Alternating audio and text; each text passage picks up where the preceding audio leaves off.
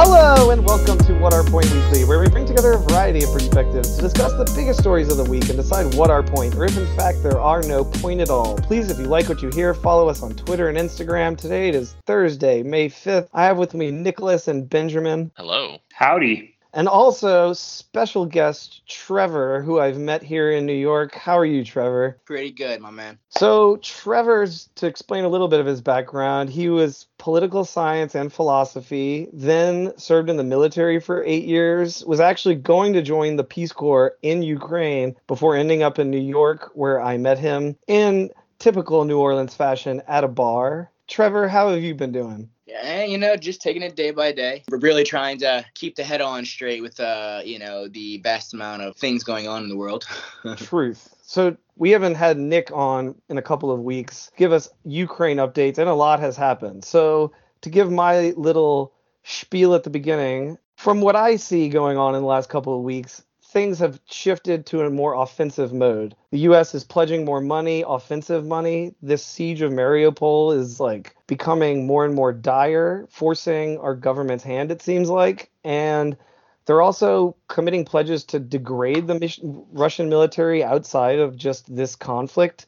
So I guess to open it up first, Nick, how do you feel about the changes? Do you see this shifting into a new mode? And also just when they say they're going to be sending in different types of weaponry, what does that mean? What is the change in weaponry we're sending? So we're sending, this was the initial weapon supply were sort of smaller arms, smaller caliber weaponry. So Trevor, probably very familiar with javelins, and they're now famous anti-tank missiles. We're sending them now M777s, which are frontline current U.S. Army artillery, like cannons. These are what the U.S. Army, the Canadians, the British use currently. Fielded maybe about 10 years ago. They replaced the M198. So anyone in the artillery world would know this, but we're shipping them stuff that we currently use. And we use the Javelin, but these are long-range fires, so that you could shoot this at a much longer distance, longer range to hit Russian forces and sort of break these sort of siege type situations around Kharkiv and Mariupol, etc. But definitely the front right now is in eastern Ukraine. The Kiev front, I think, was repulsed completely. The Russians completely pulled back. And so now you're looking at northeastern to fully southeastern front of Ukraine. So Donbass, Luhansk, these sort of whole oblasts in Ukraine. So that in Mariupol looks pretty dire. There's a contingent of about 2,000 Ukrainian Marines that are held up in these underground tunnels at this Azovstal steel plant, which I think was built. These tunnels were built to withstand a nuclear blast. So they're pretty fortified in there, and they managed to repulse a Russian attacking force that did penetrate their perimeter. That being said, again, there's the current conditions on the ground are changing quite frequently, pretty dynamic. But right now, it looks like they're still encircled and still in this kind of siege mode. So hopefully, these new weapon systems could do a lot. The New York Times reported on, I believe, to be a very kind of dangerous leak that the U.S. intelligence community is assisting Ukraine in targeting Russian generals. I think that's pretty obvious. It just didn't need to be stated fully. Now that it's out there, but definitely we're targeting their command and control capability, and that's critical in the battlefield. I don't know. Yeah, Trevor, you're much more, you have a lot more maneuver experience than I do. You've been on the ground in Afghanistan and seen some stuff. So, I don't know. Curious about your take on this. To be completely honest, in the last few weeks, I haven't been paying too much attention to what's been going on. I did hear about, about Russian forces being repelled at Kiev, at the capital, and then kind of pulling back and fortifying basically their positions in southeastern Ukraine and northeastern Ukraine. The most of the separatist kind of battles have taken place over the last few years, basically, and especially with the help of the Belarusian, military. It looks like they're basically trying to, at least at the moment, dig in their heels a little bit, and just kind of keep hold of territory they've already gathered, It seems like they're almost trying to build themselves an out where they can declare, they can have something concrete that they say was an outcome, right? If they managed to carve out a chunk of the Donbass region. And the last couple of weeks, I thought I read an article. I could be wrong. I could have misread. Wasn't there the Belarusian president sort of support the idea or something about the territory of like Ukraine being able to separate from Ukraine and then by law legally, you know what I'm saying, like take on military aid and support by like Russia and Belarus. So by doing so, basically gives them, quote unquote, a legitimate, or legal standing to have,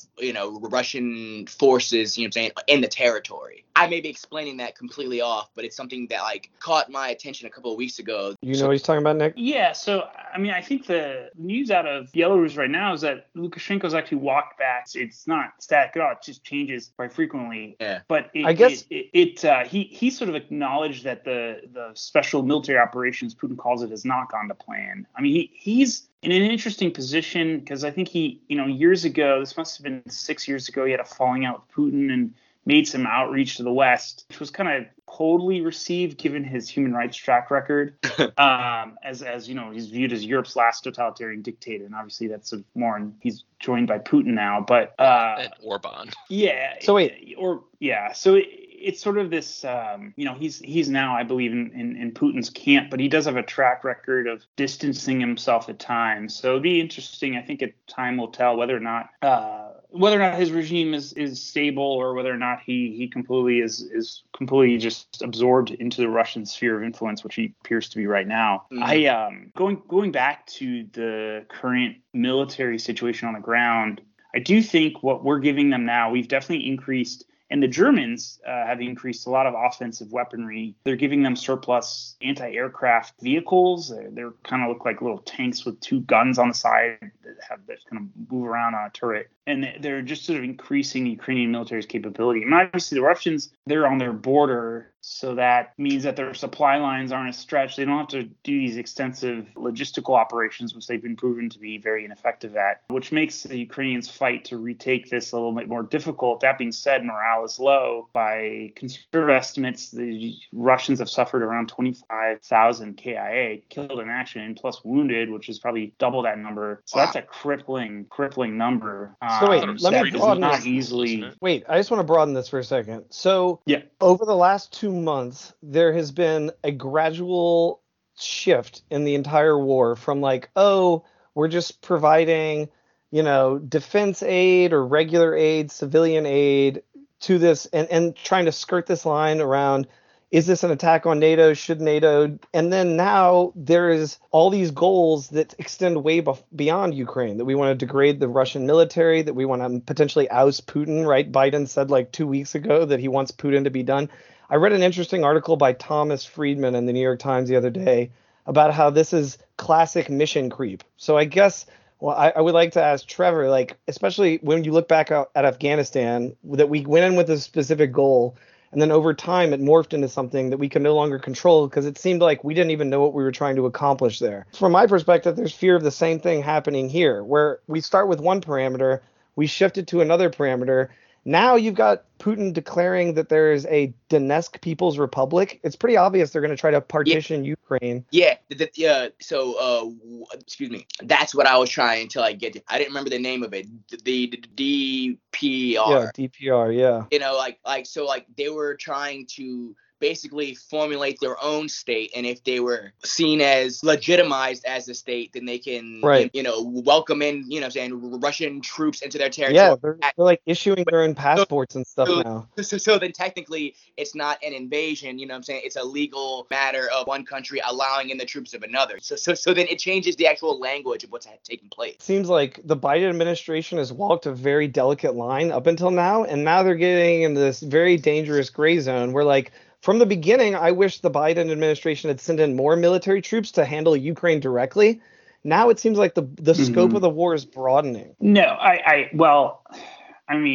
this comes from sort of this analysis paralysis culture in certain foreign policy circles where you do have to take risks if you want to achieve the goals that you seek. So the Lushant's People's Republic and the Donetsk People's Republic, these aren't new. These are sort of entities that existed after 2014. And I'm sure the Russians, I believe, recognize them as sovereign nations. And this, just as what they did in Georgia with South Ossetia and Abkhazia, and how they recognize Transnistria and Moldova, which is another breakaway province in Moldova, they do this. This is sort of their MO. Now, that being said, sure, they can issue Russian passports. They can subsidize these regions, but their economic liabilities to the country, I mean, there's really no economic activity in most of these regions. So it's just almost, it's a tool that they use to keep these sort of frozen conflicts going. And that prevents Ukraine from fully integrating into the EU or NATO or any other international organization. It's a Russian tool of colonialism, of keeping them in their sphere of influence. And as for the Biden administration's goals in Russia, and I know the Secretary of Defense said his goal is to weaken the Russian military,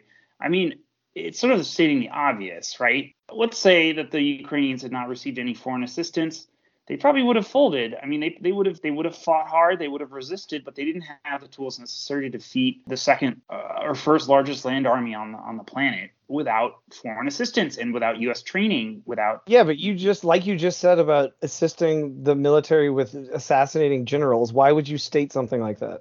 I agree with you that is a harmful leak. That being said, I think the Russians know that we're giving them intelligence. I think they're fully aware of it. It's sort of this, every side knows, they just don't want to acknowledge it. It's this weird sort of diplomatic game of plausible deniability. So it's more of a proxy sort of situation here. Yeah, it is. And they know it. We know it. Everyone knows it. Involved though, like their actual military. So like, back in the Cold War era, the U.S. and Russia fought these proxy wars, to be able to have that plausible deniability to spread either communism or capitalism or democracy, let's say. But in this scenario, one organization and the U.S. funding another organization, now we're actually directly funding an organization and fighting the Russian military. Yeah, I mean, that's certainly true, and it is an escalation. But my counterpoint to those that think that we should de-escalate right now is to say that if we had not done this, if we had not started to train the Ukrainians going back, in the last decade, I think that the Russians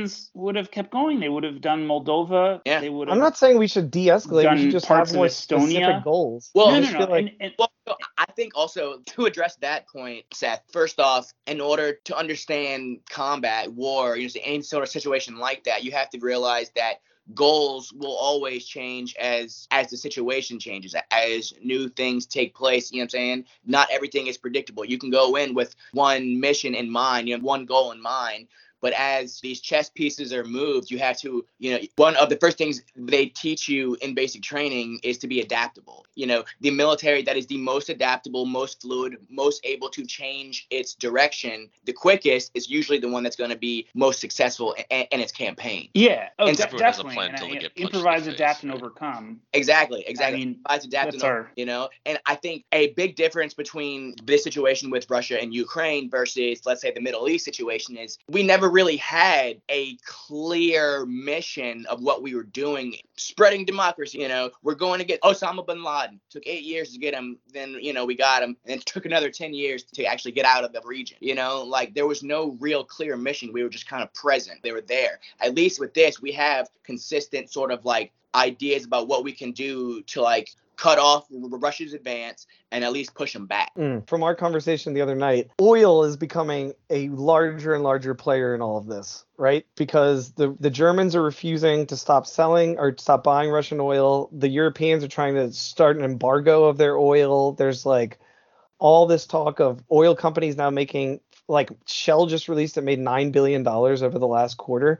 So there's like this shift in where the power of who holds the oil. I just don't even, it's so convoluted to me. And there's so many different, you've got OPEC over here, you've got the Germans, you've got Americans with the natural gas trying to pump more. Maybe this is a topic for another episode, but it's hard for me to even wrap my head around where oil prices play into this and how. So it's not necessarily about, like, I'll try and be real quick. It's not necessarily about, take whatever I have to say, with a grain of salt. I'm no expert on the matter. In my opinion, it's not about the pricing of oil. It's more about what oil is being fixed to, like, as far as which currency oil sales are being fixed to, because that creates an artificial demand for that currency. You know what I'm saying? So that's like the entire point of like the petrodollar. Before the US and the Saudi family, you know, and OPEC formed their relationship, the US dollar had just separated from the gold standard, which basically left us as a fiat currency that had value only because we were the American government and we said it had value. At least by assigning to the selling and buying of oil, there create actual concrete value and need and necessity of the US dollar on a global scale, you know? And so you have Russia, you have China, you have India, you know what I'm saying, trying to actually deviate from the petrodollar and create the fucking petro yuan or the petro ruble. And those will help their economies, but in the long run will only serve to hurt the U.S. economy, because once people stop needing U.S. dollars to buy and sell oil, then all of the U.S. dollars get flooded back to the U.S. because there's no need of it. And then we are left with hyperinflation because our actual value. Interesting.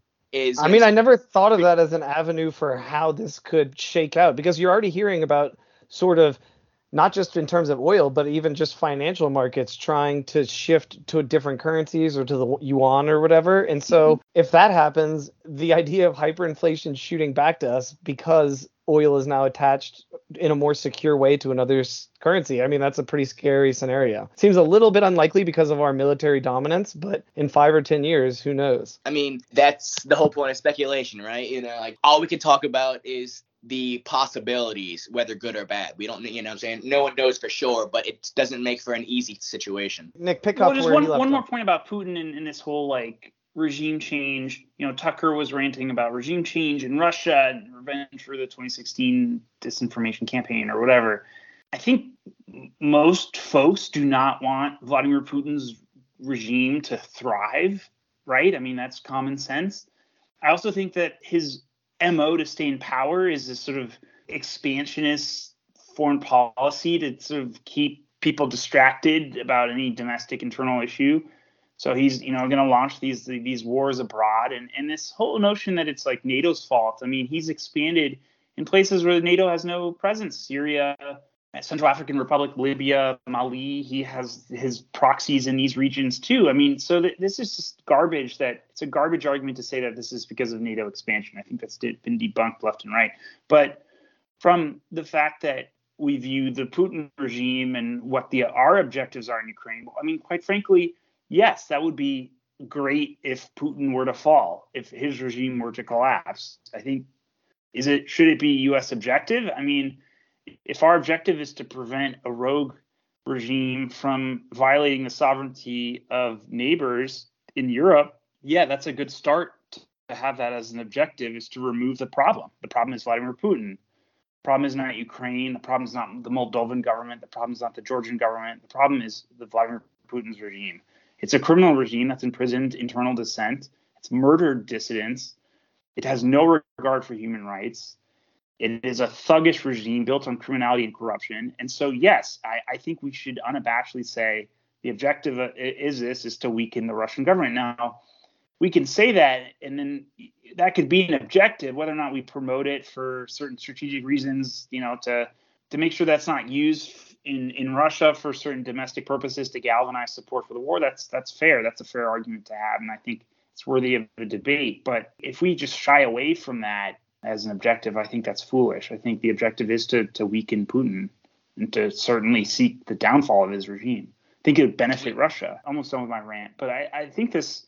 Heard recently that there's some podcast armchair expert with Dak Shepard. He interviewed someone, an anthropologist about or social scientist about sort of Russian culture. And you know, in Russia they had a knockoff of Who Wants to Be a Millionaire, and when there's a feature in the show where you can get to ask the audience for help on an answer, the audience would deliberately give the contestant the wrong answer, which I found to be very funny, humorous, but it sort of reminds me of that old proverb I used to say that I read in this book about this like Russian mentality of a zero-sum poking thinking. People's eyes out. And this is how they view foreign policy and how they view their neighbors. Like if Ukraine is successful, that means Russia is suffering. That's the way they think it. They think about that. They don't think about how if Ukraine is successful as a country economically, that's a bigger market for Russian goods. That helps Russia. It's mutually beneficial. They don't. The sort of Vladimir Putin way of thinking is incredibly reactionary, and I think would do Russia good to have someone new at the helm who believes in democratic values and human rights and free market principles. Is there any intel on like the succession plan after Putin? Like how much of this is just down to him? Because I know that there have been rumors circulating for a while now that he has Parkinson's, and there was a video that came out of some meeting that he was having, and you can just see him. It's like a 12-minute video, and he's just clutching the side of the table, and that would seem to be a way to avoid displaying tremors that would be typical of Parkinson's. If he just croaks, to what extent is this going to continue? Nick? Is that for me? No, I think it won't Yeah, continue well, at all. I mean, so there's some thoughts about the current head of what Siloviki is the Russian term for his sort of inner circle of intelligence people. Either the head of the SVR or the FSB, I forgot which one, but it's some thug, some other criminal thug who has been sort of floated around as a possibility. But again, I mean, this isn't. I don't think he should be given the right to appoint a successor if he decides to resign or something. I think it really. I mean.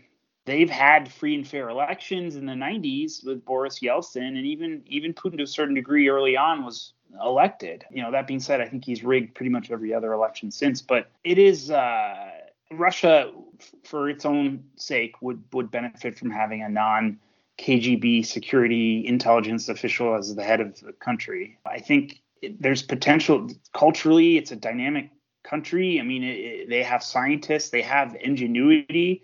But it's all been, God, my earbud fell out. It's all been stifled by this regime. So really, I don't see it as it can get worse after Putin. I can only see it getting better. I mean, this is like the same school of thought that said, oh my God, you know, we shouldn't intervene against ISIS because we could replace it with something worse, or we could accidentally, some other force would take over and make it worse, which I think is kind of a ludicrous argument, because I think it cannot get worse from Vladimir Putin. He is an insane maniac at this point. I think he personally believes that he is Russia, that his actions are for the sake of Russia, like anything that is in his interests or for the interests of Russia, which clearly is insane to think he's a megalomaniac to think that. One other thing that just came to mind, you read about how Brittany Griner's status was changed by the U.S. government. Does that make it more likely for there to be a hostage swap like what just happened with that Marine? Yeah, so they got Trevor Reed out. There is another guy named Whelan, who's a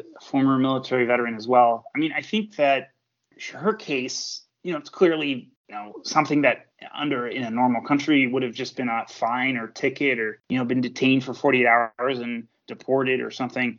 I mean, she's definitely, I'd view her as a hostage. I think that it certainly elevates it from an internal U.S. government perspective. I think what's most likely to happen is that they would trade her for someone that we've recently detained, like Elena Bronner, was some Russian woman who was in New York conducting disinformation and was sort of affiliated with the Russian SVR and donating to certain friendly U.S. politicians who were naive or idiotic, like Tulsi Gabbard. But I think there's certainly possibilities for a trade or something like that down the road. I mean, we traded Trevor Reed. They traded Trevor Reed for a Russian pilot who was arrested and convicted for smuggling tons of cocaine into the U.S. So, yeah, that's definitely a possibility. I mean, I do hope she's released quite quickly. I think we do have leverage over the Russians when it comes to this sort of hostage situation. Although we arrest people for committing crimes, they arrest people for random pettiness, random things that are seemingly most likely concocted. All right, let's jump further into sports with the craziest Champions League semifinal I've ever seen in my life. What were your thoughts on that game, Ben? It was kind of a shit game until City scored. Yeah, the whole first half was awful. Yeah, it was terrible. I think was the save that Ederson made to deny Rodrigo his hat trick in injury time. I think that was his first save of the match. Yeah, that's true, because they had no shots on goal before that. Yeah, no, it's insane that Madrid could have potentially had a Rodrigo hat trick within 3.5 minutes.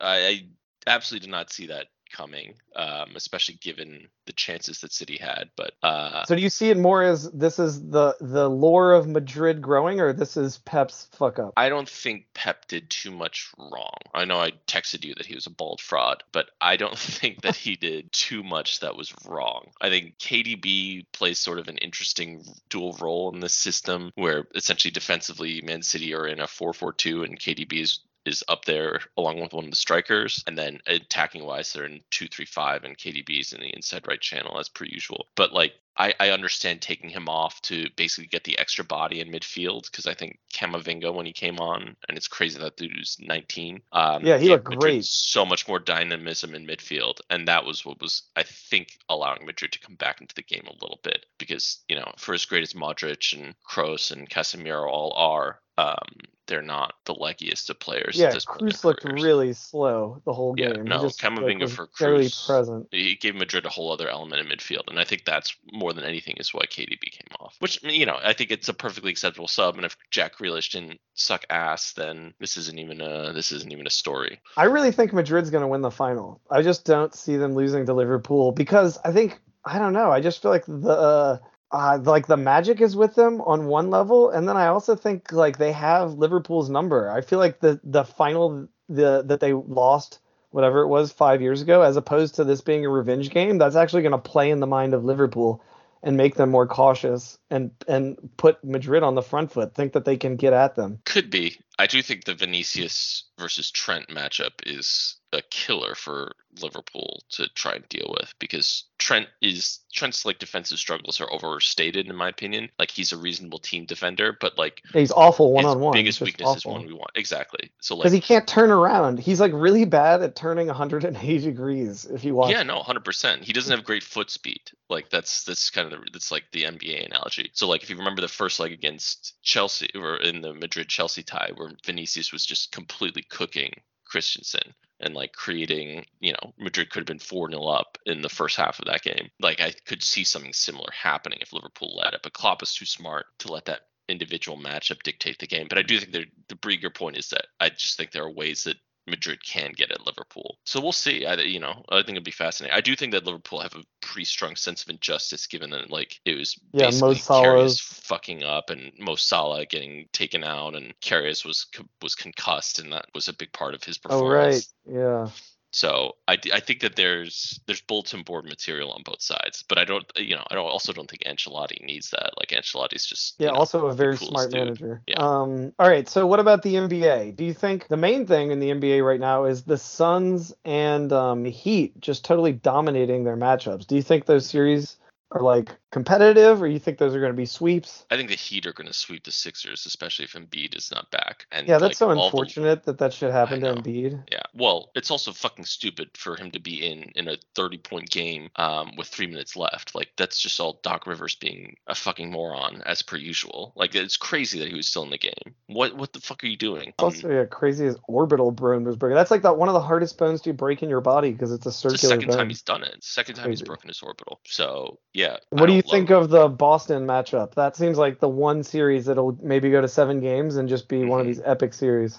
Yeah, it could be. I mean, I think it all basically hinges on how well the Celtics shoot threes, because the Bucks' defensive philosophy forever has been just pack the paint. They always give up a ton of threes, and if the Celtics can hit their open threes, then I think the Celtics will win, basically. I think it almost entirely comes down to that. I think the interesting wrinkle between game 1 and game 2 is Boston was just like taking threes at the first opportunity, and then in game 2 they did a lot more drive and kick, and then move the ball around to get like really, really open looks. And I think in part due to that, they made a lot more of them. And then the other big thing is like, this is kind of synergistic, because the Bucks are the best transition team in the league. So if the Celtics are making all their open threes, then it also hurts the Bucks offense and capacity to score. So like, I think it just basically comes down to, can the Celtics role players hit their shots 35 to 40% of their threes. All right, and then finally, give us a F1 update or a preview. Yeah, well, I wasn't on last week, unfortunately, but there was a crazy race. Well, I guess it wasn't like a crazy race, but it was a very, very good weekend for Red Bull in Italy, where they basically got they got almost completely maximum points. They only lost 1 point possible. So all of a sudden they're completely back in the constructors race, and they're like 13 points back in the constructors championship, and Verstappen is like essentially within one race where he wins it and Leclerc doesn't win it. So we'll see. So this weekend is the Miami Grand Prix, which is the first one ever. It looks very, very exciting. It's a very interesting track where there's going to be sections where Red Bull have an advantage and there's going to be sections where Ferrari have an advantage because, again, the Ferrari seems to be better in corners and especially high-speed corners, and the Red Bull is faster on straights. So this, it seems like a very well-designed track that was like made with modern F1 cars in mind. So a lot of like the older tracks, the cars that have been used for 50 years, they were designed for much smaller cars. So like Monaco is the kind of crown jewel, if you watch Drive to Survive, of F1, but it's also the shittiest race of the year because no one can pass anyone in big, modern, heavy F1 cars. So Miami seems like it's going to be very fascinating, and it seems like it's a well-designed track. So very excited for that. And so the other last question on this is that, so it seems like Mercedes is just screwed for the rest of the season, but then McLaren has done something to their engines or build or whatever that has made them so much faster. What the hell happened there? So Mercedes,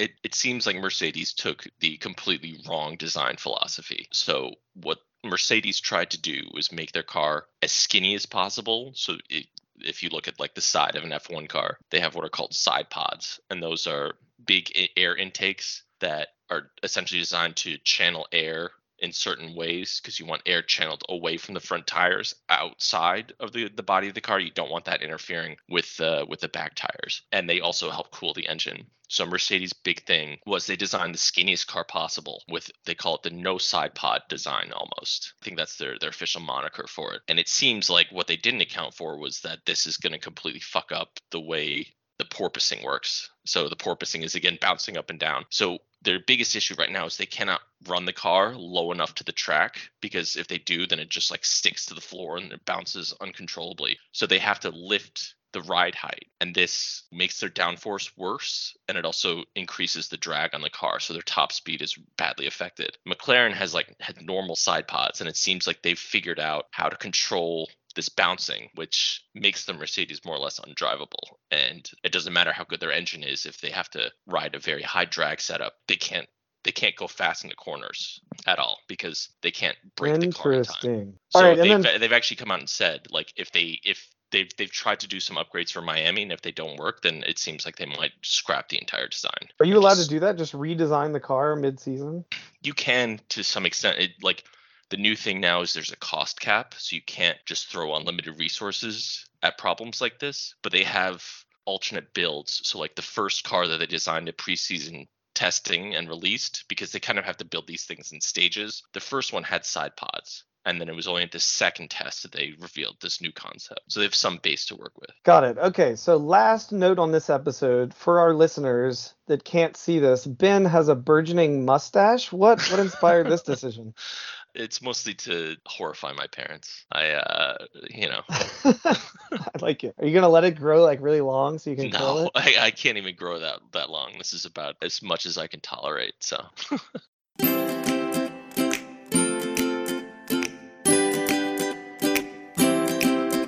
Thank you for listening to this week's episode. Please tune in next week. Stay safe and talk to you then.